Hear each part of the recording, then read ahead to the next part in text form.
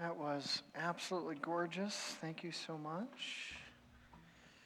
Um, that was an original song by Beth, our worship director. Can we just celebrate in that way? I was reading a story of a high school teacher who created a program that was pretty unique and newsworthy. In fact, he was responding to there more and more, especially larger cities. His high school is in the city of Cleveland at St. Ignatius High School for boys. And in the city of Cleveland, as many cities, there's people that are dying alone, that no one knows them, they have no next of kin, no one to perform the ceremony, the funeral service, or anything. And so he decided that he would take seniors and he would care for those who were dying alone. And so this particular article focused on 6 seniors, and Nicholas Miller is the individual who died with no next of kin. So the 6 senior students, dressed in jackets and ties, carried a plain wooden coffin to the burial site and then took part in a memorial service. And together they said this prayer: "Dear Lord, thank you for opening our hearts and our minds to this corporal work of mercy. We are here to bear witness to the life and passing of Nicholas Miller. He died alone, with no family to comfort him, but today we are his family. We are here as his sons. We are honored to stand together before him now to commemorate his life and to remember him in death as we commend his soul to his eternal rest." Beautiful ministry, and the article goes on to talk about the impact it had on the seniors in high school that was had on them. I was thinking about how more and more we're hearing stories that are helping us to see what some cultural observers would call a hidden epidemic of our day today in the United States, in the church in the West. And that hidden epidemic is that our culture is increasing measures becoming isolated and lonely from one another. There's a number of factors that cultural observers would point to in terms of distractions and aloneness, but you hear story after story of people living and dying alone in the midst of that. Not only people being buried alone with no next of kin, but also in terms of people falling prey to suicide. Many in the military across our nation, more and more suicides increase. We were just at a gathering of pastors where we met with the chief of police and the head of the sheriff department and in El Paso, and one of the primary things that they talked about was the rate of suicide that has touched our community in profound ways. Many reasons for that, but one of the primary reasons is that sense of aloneness and loneliness and isolation. You have the art of neighboring, and at one time a strength of our country, that we cared for one another, that we learned the lives of one another and walked with those who live next to us. Now, and ever increasing statistically, people don't know even the names of people that we live next to, let alone have meaningful connections with them. Loneliness has always been a part of the human condition, but these observers or culture is saying it's becoming epidemic proportions. And it's not just to a few age groups or people. It's not just the military. It's not just high school students. It's not just the elderly. It's not just those who are single. But right in the midst of families, we're feeling that loneliness. We're in a series on the family, and I wanted to preach this life-giving relationship that we're going to look to in the Old Testament. If you want to start turning there, it might take a while for you to get there. Use the table of contents if you need to in your Bible, 1 Samuel. And we're going to look at a relationship that is a very unique relationship in Scripture, and I would argue that is unique within our lives, and yet is held up as this beautiful model that we can pray for, that we can strive for, that we can ask the Lord to have, and that it would meet some of that deepest part of our longing to be in fellowship and deep community with one another. It's the story of Jonathan and David, and we're going to just read a few verses this morning, starting in 1 Samuel chapter 18. Let me give you a little bit of context of the story. David, just in chapter 17, conquered Goliath. Most of us know the story of David and Goliath and all those kind of good things. So David, nobody really knows David, but he launches onto to the scene. He takes down Goliath. Everybody's in shock.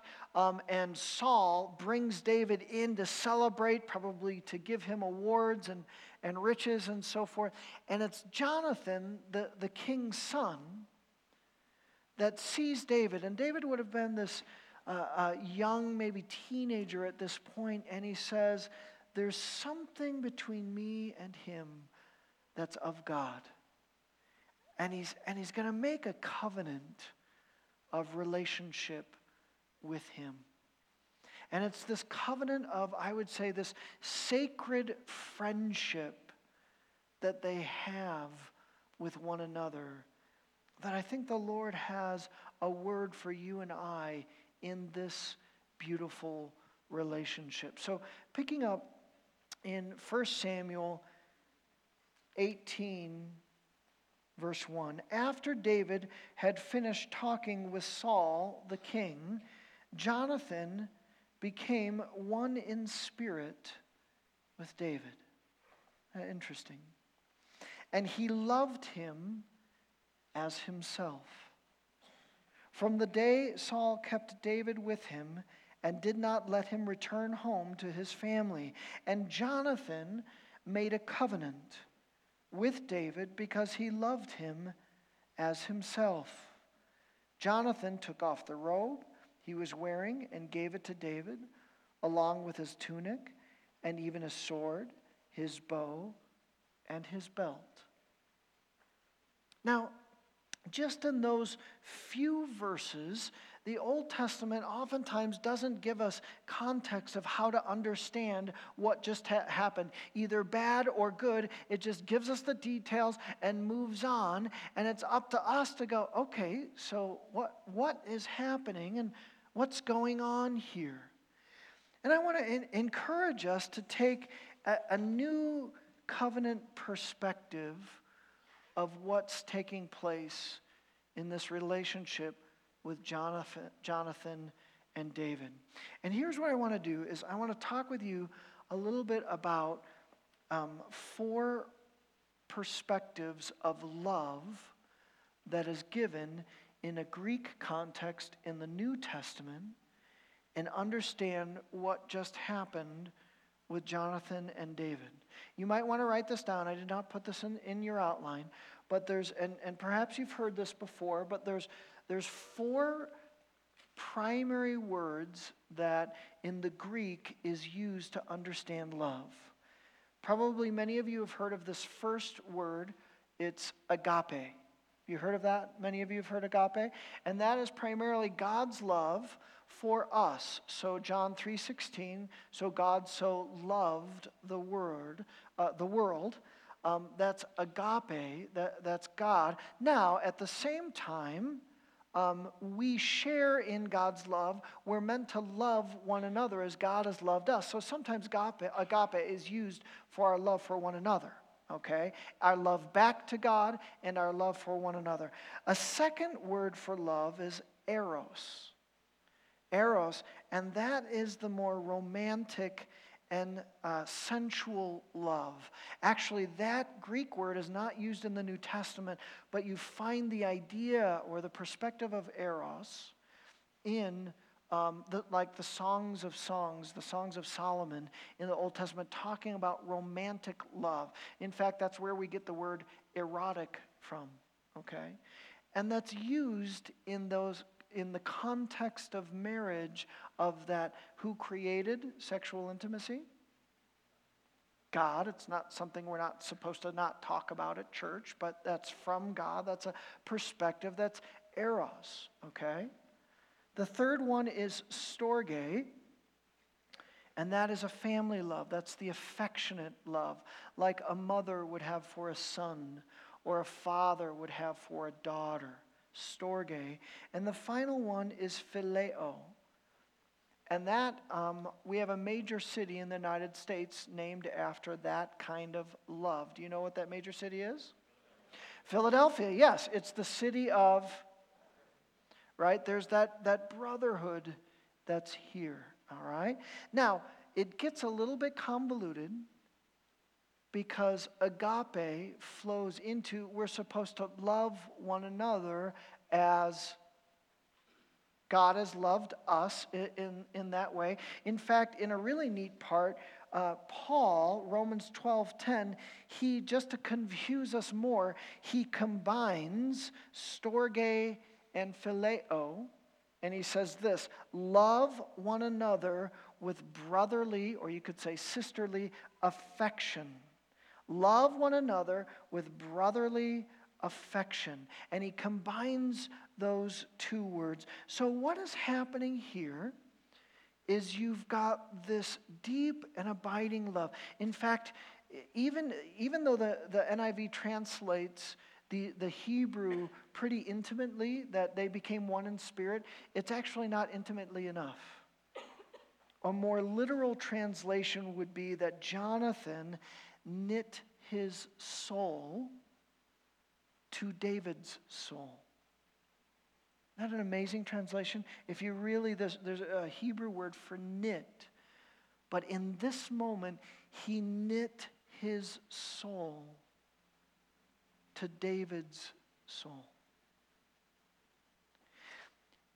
And this is a picture. Now, another way I want you to notice that we understand this, one response to this would be like, wow, that is an incredible relationship, but those are Bible people. Their lives are I'm just a regular person that shops at Walmart, so that's not going to happen to me. I mean, this is like, they were in the Bible, that happened. But there's a phrase in these few verses that is repeated that points us in the idea that this kind of sacred friendship, the soul to soul, this kindred relationship is not just for a David and a Jonathan, but it's for a you and me. Do you see the phrase that's repeated in those verses there? Don't look at me, look at your Bible. It's repeated right there in those verses. Does anyone see that phrase? It's in verse 1 and 3. Come on, the first service got it. What's that? Yes, free cup of coffee for you, Al. In verse 1, look at that. How did Jonathan love David? He loved him as himself. And then in verse 3, he loved him as himself. Does that make you think of anything else in Scripture? What's that? Who is that? Love your neighbor as yourself. That is the second most important commandment in all of Scripture. Remember that moment? He's saying that this is when people came to Jesus and they said, what is the most important commandment? What's the most important commandment? You guys know this one. Love God With everything you've got, heart, mind, soul, and strength, right? And then he says, oh, and guess what? The second one is just like it. What's that one? Where did Jesus get that? He got it from the Old Testament, yes. I could be giving out cups of coffee freely. Right, he got it from Leviticus. Look at the screen with me. This is said in Leviticus. This was before Jonathan and David's time. Said this. I'll just read it. Do not seek revenge or bear a grudge against one another. Remember, this is thousands upon thousands of years ago. Against anyone among your people, but love your neighbor as yourself. I am the Lord. Jesus, what's the most important commandment? Love the Lord your God with all your heart, mind, soul, and strength. And the second is like it. Love your neighbor as yourself. And then way back there, Jonathan has this expression in the Lord. I believe there's testimony that Jonathan was a strong, committed child of God. And he understood his relationship with David, that there was something going on here that was of God. And in his way, what he did is he knit his soul to David as a model of the second most important commandment in all of Scripture, as a picture of all of Scripture, a picture of phileo, a picture of storge, a picture of agape, the love of God filling in this beautiful way. I would argue some have seen eros in that. I don't believe the text would support that at all. Then it becomes sin, right?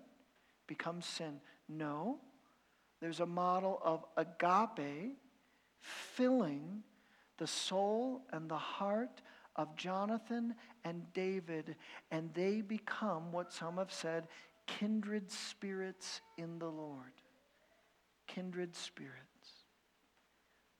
And I believe it's an invitation to you and I to think deeply about the second greatest commandment that is in all of Scripture.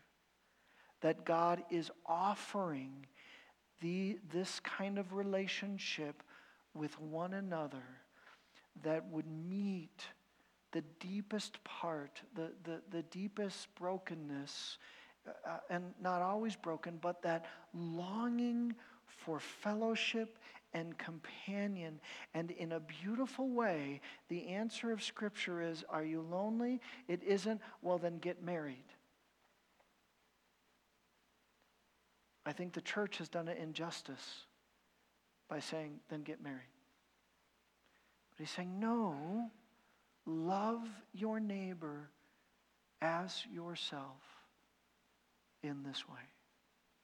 Now let's unpack that for a moment. If we were to take this and really understand it, I would say that we would say, if we understand this as a model of the second most important commandment, then we get to pray, we get to ask the Father for kindred spirit relationships. We get to ask the Lord for these sacred companionships, these sacred friendships. And I believe the Lord wants to give us those and meet the deepest longings of our life. And then allow those sacred friendships to be this incredible and beautiful testimony to the world. Here's another conviction that I have just from preparing this message. I believe the enemy, his primary scheme is to help the church, is to desire the church to keep missing this kind of love. Because Jesus said, you will know, the world will know that you are my disciples by how? This agape love, this phileo, this storge, this love that is a soul, is love that's rooted in God, that's connecting. And then the church becomes that unstoppable force as we really get it, as we live simply those two greatest commandments, loving God and loving one another. And I love that within Scripture we get pictures of these sacred friendships. And it's not a picture of a marriage. It's a picture of a friendship that really makes that offering to us in a variety of different ways. Here, let me explain it like this. Did I do Romans 12:10, how Paul combines those two storge, and did I hit that? Yes? Okay, good. Think about by way of application. Let's start with friendship. I believe that you get to pray, no matter who you are, for these sacred friendships in your life, where there is the soul and soul-to-soul connection with others. You know, I have had the honor and privilege of having, at different seasons of my life, these soul connections that I'm kindred spirits with. The first one was my sister. That there was a perspective that we shared in life, this kind of deep connection. Oftentimes, because she was older, she was speaking into my heart and my soul. And she was raising me up. And I had this kindred spirit with her. When I was in the deepest and the most difficult times in my life, there's a friend who came along and he carried me, and he did not want me to miss the love of God in the midst of pain and suffering and struggle. And whether I wanted him or not, he was that kindred spirit in that. Where I was weeping with him, oftentimes it was over the phone. Did you know in ministry, my whole life of ministry, a lot of friends, a lot of companions, a lot of fellow staff people in ministry, all of that was good. But I never had that one kindred spirit that we got it. And not that we didn't ever fight or anything, but I wanted that one kindred spirit. Do you know who that was? Or is, I should say? That was Pastor Ben. That's why I'm still mad at him for planting a church. No, I'm not. But I had to work through that. In fact, Ben and I had to work through that together and figure out what's God doing. Ben, I thought you were supposed to be here forever. And apparently that wasn't God's plan. It was that release. You know, we get to pray for those kind of friendships. Not the eros love, right? The staff would tease us that we had a man crush on one another. But no, that wasn't how that is. But the phileo, the storge, the agape that's there. Now let's talk about marriage. I would argue that most marriages struggle to live in the kindred spirit way. All right? I think that would be fair to say. All right? And I asked my wife for permission to share this, and it's a good story, but a real story is if you would have unpacked this kindred spirit, the soul connection between my wife and I, and asked us if we were sharing in that, if you would have asked us 2 years ago, we've been married for 5 years. If you would have asked us 2 years ago, we would have said, those moments are few and far between. It's hard. It's really hard. I'm happy to say that in the last 2 years, there's been a dynamic. She would argue it's so hard because I'm so odd and different. That was why she would say that. But she's slowly figuring that out. And there's this kindred spirit that we've talked about. I long for that. I desire that. I tell her. But the enemy throws in all sorts of junk, doesn't he? But I think he's saying this is only in the Lord. I don't believe there's anywhere else on the face of this earth that as a people we can start having these soul friendships, these kindred spirit relationships that are there. I think this applies to parenting. You know, I'm sure I make many mistakes in my parenting. But this is the best part of my parenting, is that I'm not primarily there as a disciplinarian, though I'm trying to grow in that with the counsel of my wife. But there's this heart connection, this soul connection. And we process everything with my kids. In fact, I knew I was doing something right when it was a number of months ago. I also asked one of my daughters if I could share this, as she was wrestling with one of these teenage things, right? These things, and she's a girl, so she was wrestling with one of these girl teenage things, and she was wrestling with a friend, a close friend, and that close friend said to my daughter, "Hey, you should really talk to your dad about that and tell me what he says." This is teenage girl stuff.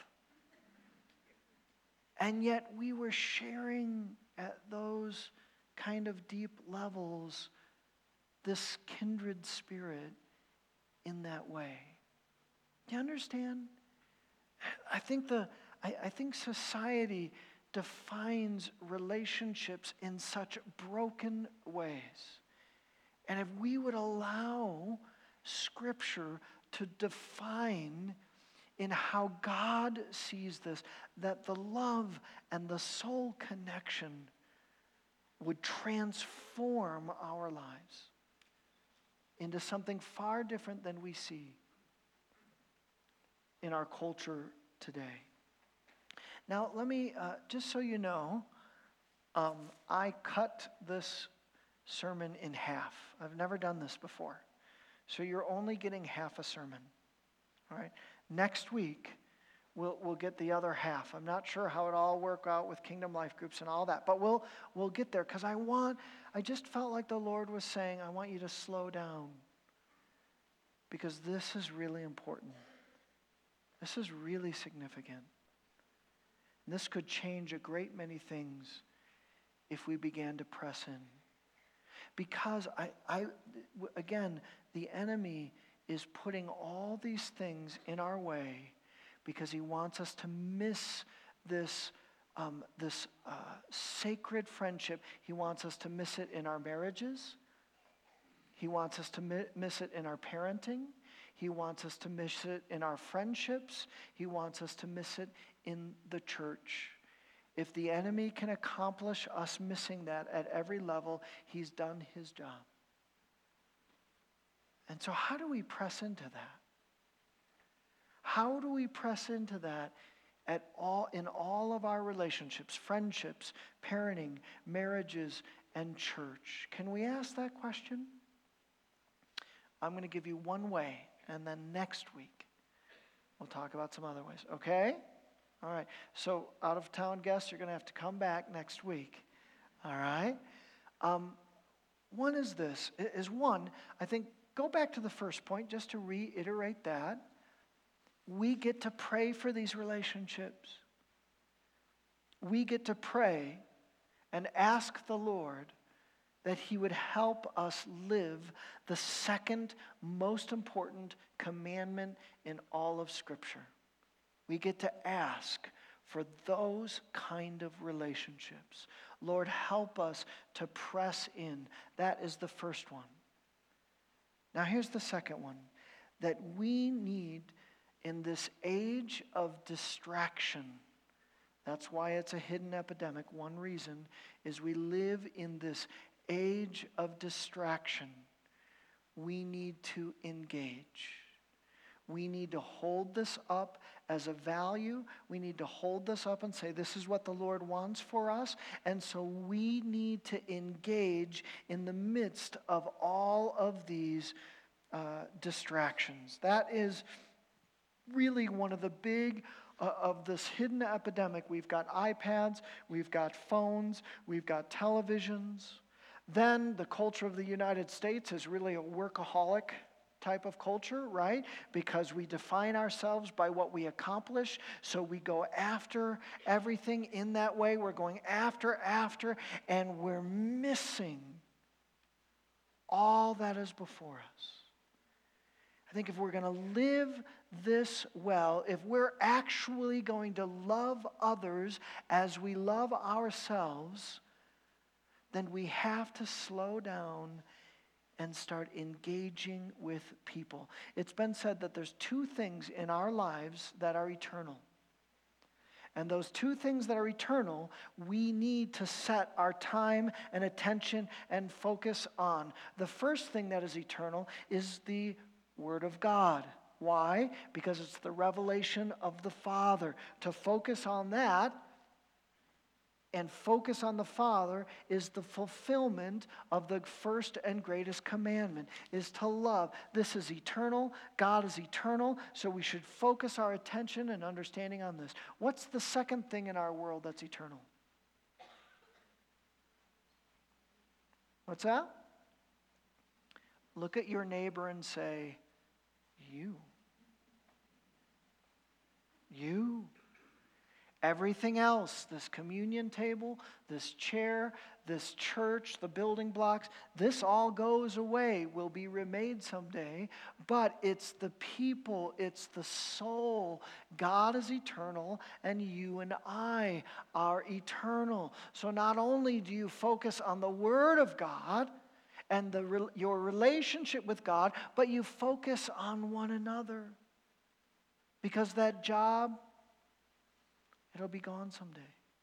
It'll be gone.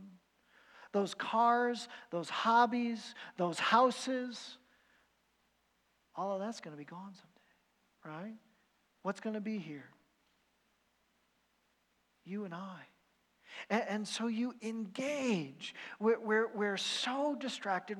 We're pulled away from the dinner table, right? To when we go to bed at night. All these things are distracting, and we're missing these eternal souls and the people that are around us. Think of the ministry of Jesus for a moment. Jesus was surrounded by these crowds. Right? All these people were coming in. He had crowds. He didn't have, TV and internet and all that, of course not. But he had these crowds, right? All these things. And yet, when you read a story with Jesus, you've got everything that's going on. He's doing these miracles, people pressing in. But when he would engage with an individual, he was so personal.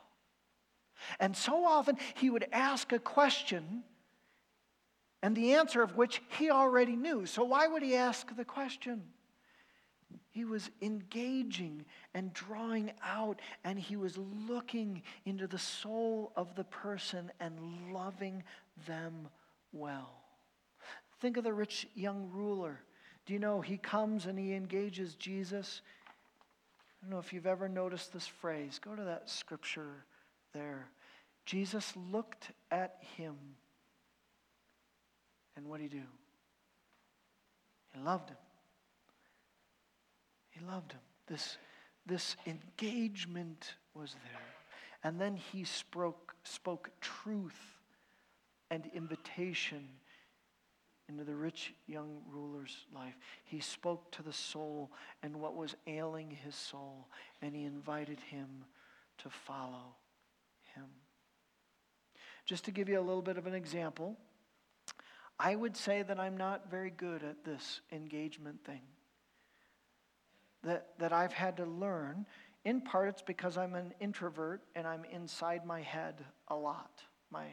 My wife has discovered I'm either processing or thinking, and sometimes it comes across as disengaged.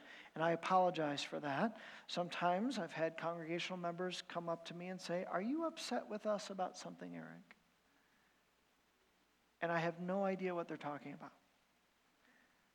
But now I'm understanding it's because sometimes I'm disengaged because I'm so within myself, right? So that has to be, so I'm learning, I've got to engage with my kids. I've got to engage with my wife. I've got to engage with my staff, with my friends. I've got to start paying attention to what's going on there. Just this past week, I was about to go to bed, and I like to have some vegetable time on the couch where I'm just kind of sitting there and I'm watching a movie. I don't remember what movie it is. I'm sure I've seen bits and pieces of it 100 times, but I've never seen the whole thing through. You know what I mean? It's just on. And then oftentimes I'll double vegetable time. I take my phone and I'm playing a card game on my phone. All right? Does anyone do that besides me? Do you just like disengage? A few of you. Thank you. All right. And my wife, who usually goes to bed a little bit before I do, but she had something that she wanted to talk to me about. And so she sits on the couch right next to me. And I'm tired, and I've got the movie, and I've got my card game, and she's telling me this really important thing about work. And my first thought was, of course, it always happens. I'm preaching on this, and this is happening. I could make this a good story, right? And then my second thought was, you know what? She needs to process with me. And if she's going to be that kindred spirit, she needs me to participate in that. She doesn't need answers from me, right? She wasn't looking for that. But she needs me to engage. And so I kind of it's a half good story, half bad. I put the card game down. So I left that out, but I did put it, and I made eye contact, but friends, I think in the midst of all that's happening, I see it with our staff. When we go and we're going to pray and worship together with a guitar, I make them leave their phones somewhere. Because even when we pray together, the phones are going off. Right? Is there a moment that we're disengaging from distractions and we're engaging with the eternal things that are in our lives? Right? That's a good question, isn't it? Do we ever disengage what causes us to disengage from people and the Lord? Wouldn't that be great? Perhaps that's how the Lord wants to begin to teach us how to love God and to love one another well, to experience that phileo, that storge, that agape, to love one another really as God has loved us. Can we pray together?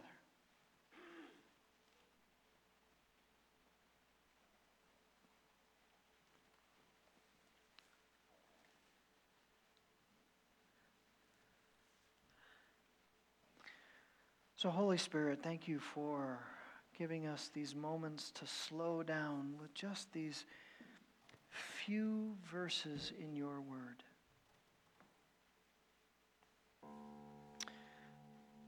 Or the fact that when we are your people and your children, that we could experience our soul being knit to you in agape love, our souls being knit to one another in phileo love, Lord, would you help us? But I don't think that we do this well. We don't do it well. Lord, would you help us to talk about it and be honest with you in prayer? Be honest with one another, with our spouses, with our friends, with our family. Lord, would you teach us to love well? Would you teach us to love one another in a way that only you can give? And teach us to love you back with everything we've got. In your name we pray. Amen. Can we stand together and respond in worship?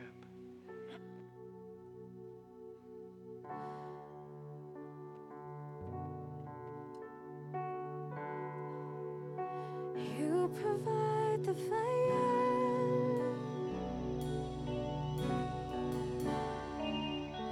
and I provide the sacrifice.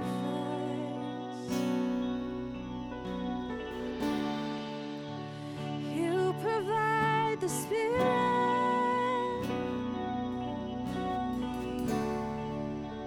and I will open up inside. Sing that again. You provide.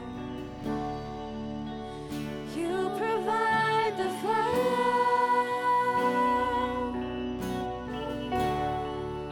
and I provide the sacrifice.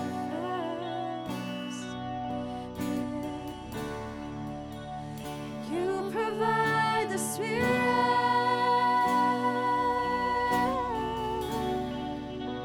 and I will open up inside for you.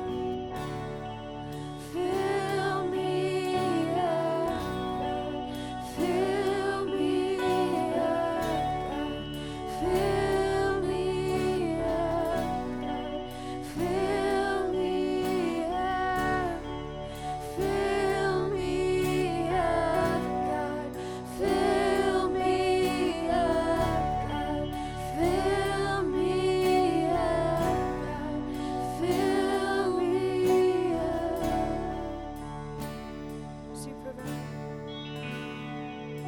'Cause you provide the fire,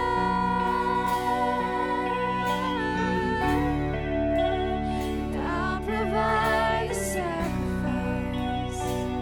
Lay down. And you provide the Spirit,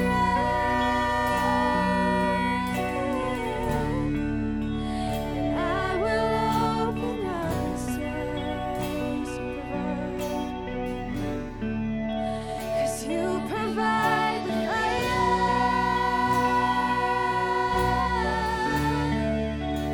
and I'll provide the sacrifice. I lay down for you. You provide the Spirit,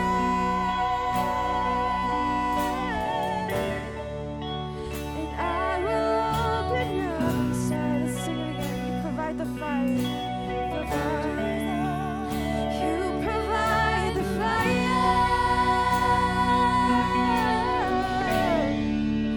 and I'll provide the sacrifice.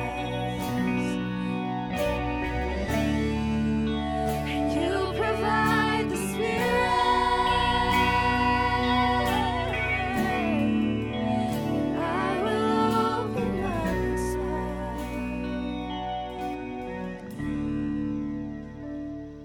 So if you are new to our congregation, I'd love to meet you real briefly. I'll be behind the Welcome Center, and we can connect.